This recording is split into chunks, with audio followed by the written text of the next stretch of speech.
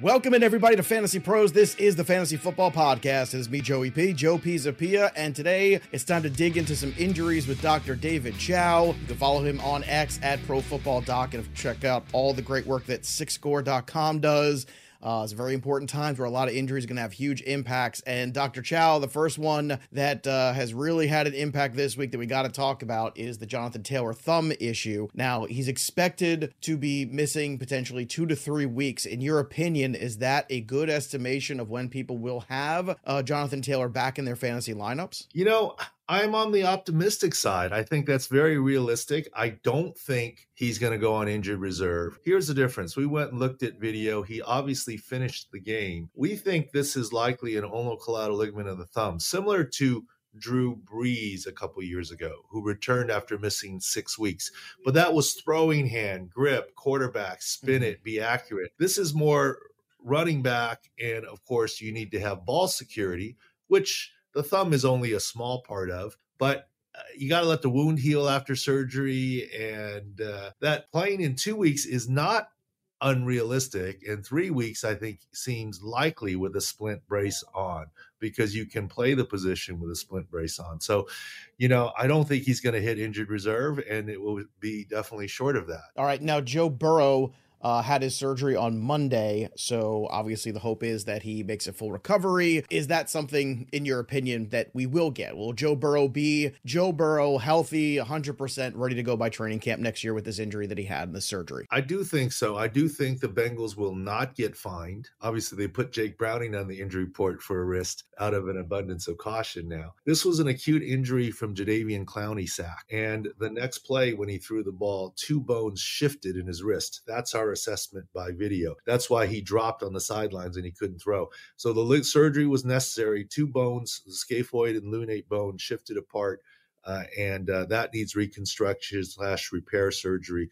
No chance for him to return this season. No Aaron Rodgers return for Joe Burrow, even if they get all the way to the Super Bowl. Not going to happen this year. But he'll be ready well ahead of training camp and should not have any long-term residual. But then again, Joe Burrow is a guy who doesn't need training camp. He's never had one. I mean, between COVID, the ACL, the appendicitis, and then this year the calf issue, he's never had a training camp preseason and been just fine. We're deep into the NFL season right now, and we've got to make every second count. With DraftKings Sportsbook, you can make the most out of every game.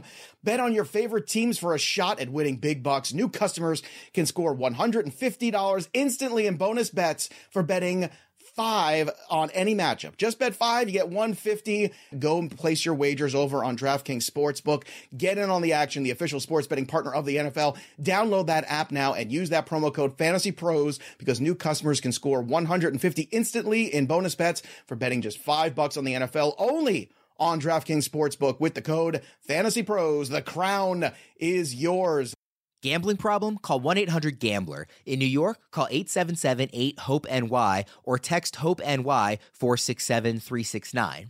In West Virginia, visit www.1800gambler.net. Please play responsibly. In Connecticut, help is available for problem gambling. Call 888-789-7777 or visit ccpg.org. On behalf of Boot Hill Casino and Resort in Kansas, must be 21 or older in most eligible states, but age varies by jurisdiction. See DraftKings.com/sportsbook for details and state-specific responsible gambling resources. Eligibility and deposit restrictions apply. Bonus bets expire 168 hours after issuance. Terms at sportsbook.draftkings.com/football terms. I know we're waiting for practice reports on Friday. We record this on Friday morning, but Cooper Kupp has been day to day now, it feels like, pretty much since he's come back. He's got the low ankle sprain that he's dealing with, and he really hasn't looked like himself. And, you know, medically speaking, when you're looking and trying to evaluate him on a weekly basis, it's clear in the performance, in the statistics, that you are not getting the vintage Cooper Kupp that we saw a couple years ago. Do you think it's possible, if, you know, at any point in time this season, we will see that version of Cooper Kupp with this injury that he's sustaining as the season continues to drag on? Because it seems like he doesn't want to sit out and rest it, but maybe sitting out and rest it is the only way to possibly get it 100%. Yeah, the issue with Cooper Kupp has been both ankles. It's one thing if you keep it to one side and you have a good ankle to cut off of. This time, the most recent one was to the other left ankle. Previous, it was to the right. And that's what makes it harder. I'm knocked out of my fantasy league, so I got nothing right now. But if I had Cooper Kupp in fantasy, I think you have to play him. You invested all that capital. But on a DFS selection, yeah, you got to, especially the cost, you got to look elsewhere, right? Oh, sure. So I think it's because it's both ankles. We say this all the time. It's one thing if a team doesn't have its left tackle, but if you don't have your left tackle and your right tackle, which way do you shift the protection? If you don't, if it's just your right ankle, Cooper Kupp, maybe you make it through, but you're coming off a right ankle and you sprain your left ankle, that makes it very, very difficult. Before we get to a couple of the wide receivers that I know people want to talk about, I want to talk about Fletcher Cox, who had a groin injury last week for the Philadelphia Eagles. Cox has been a stalwart on that Eagles defensive line for many, many years now. He came up lame out of that game last week. This week, huge game against the 49ers. Now, he did not practice this week. Do you think there's any chance that he plays this week with that groin injury? I do think he plays because he's Fletcher Cox and he's going to muscle his way through it, so to speak. But I'm less worried about his groin than I am his back issues. He's had in-season epidurals, and that sort of is the main concern. The groin I'm more worried about is Lane Johnson. It does seem to be his left groin, not the Super Bowl right groin that he had surgery on. And let me tell you, for a right tackle to kick out there on the edge, that left groin is pretty important. And it was pretty clear that in the pregame warmup before this last week that he was not going to play. Everyone's like, oh, he looks okay, he might play.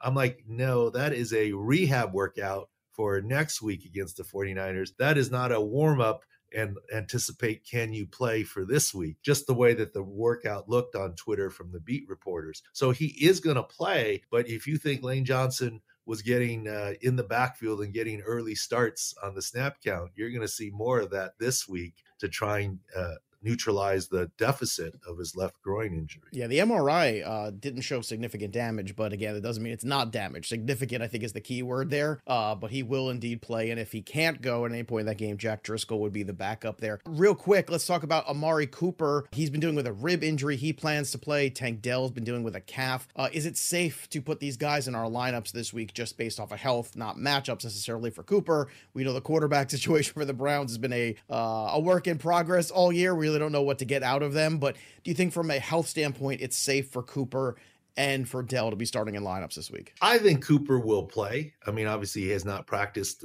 some of the week. It's ribs. He can get a rib block injection. I think Cooper has shown his toughness and will play. And guess who? And for your fantasy managers, whether you're looking for a streamer or a quarterback, I had so many quarterback injuries. If I were still in it, I probably would pick up Joe Flacco right now. Joe Flacco will be the starter, and here's why. Number one, the Browns need something. DTR is still in concussion protocol. Right. And there's only a 22% chance that a player plays the next week statistic. So it's not impossible. But even if DTR were to clear today or tomorrow, are you really starting a rookie with no practice reps? How'd that go last time in week 4 when he was a surprise starter for Deshaun Watson? Not so well. A little better for him when he had some practice reps. It's going to be Joe Flacco. Now put that into your fantasy minds and figure out what that means. Maybe you like Joe Flacco. Maybe you hate Joe Flacco. Maybe there's different target shares coming out of Joe Flacco. At least DeJuan Jones, a right tackle, who's stepped in well for Conklin, is back. Of course, Jedrick Willis is done for the season. At least Flacco's not mobile. If they didn't have either tackle spot covered, I would be very worried. So we'll see what happens. The Browns are the more injured side, but it's going to be Flacco throwing to Cooper and whoever else. As far as Tank Dell is concerned, look, we all know Tank Dell is a small, speedy guy.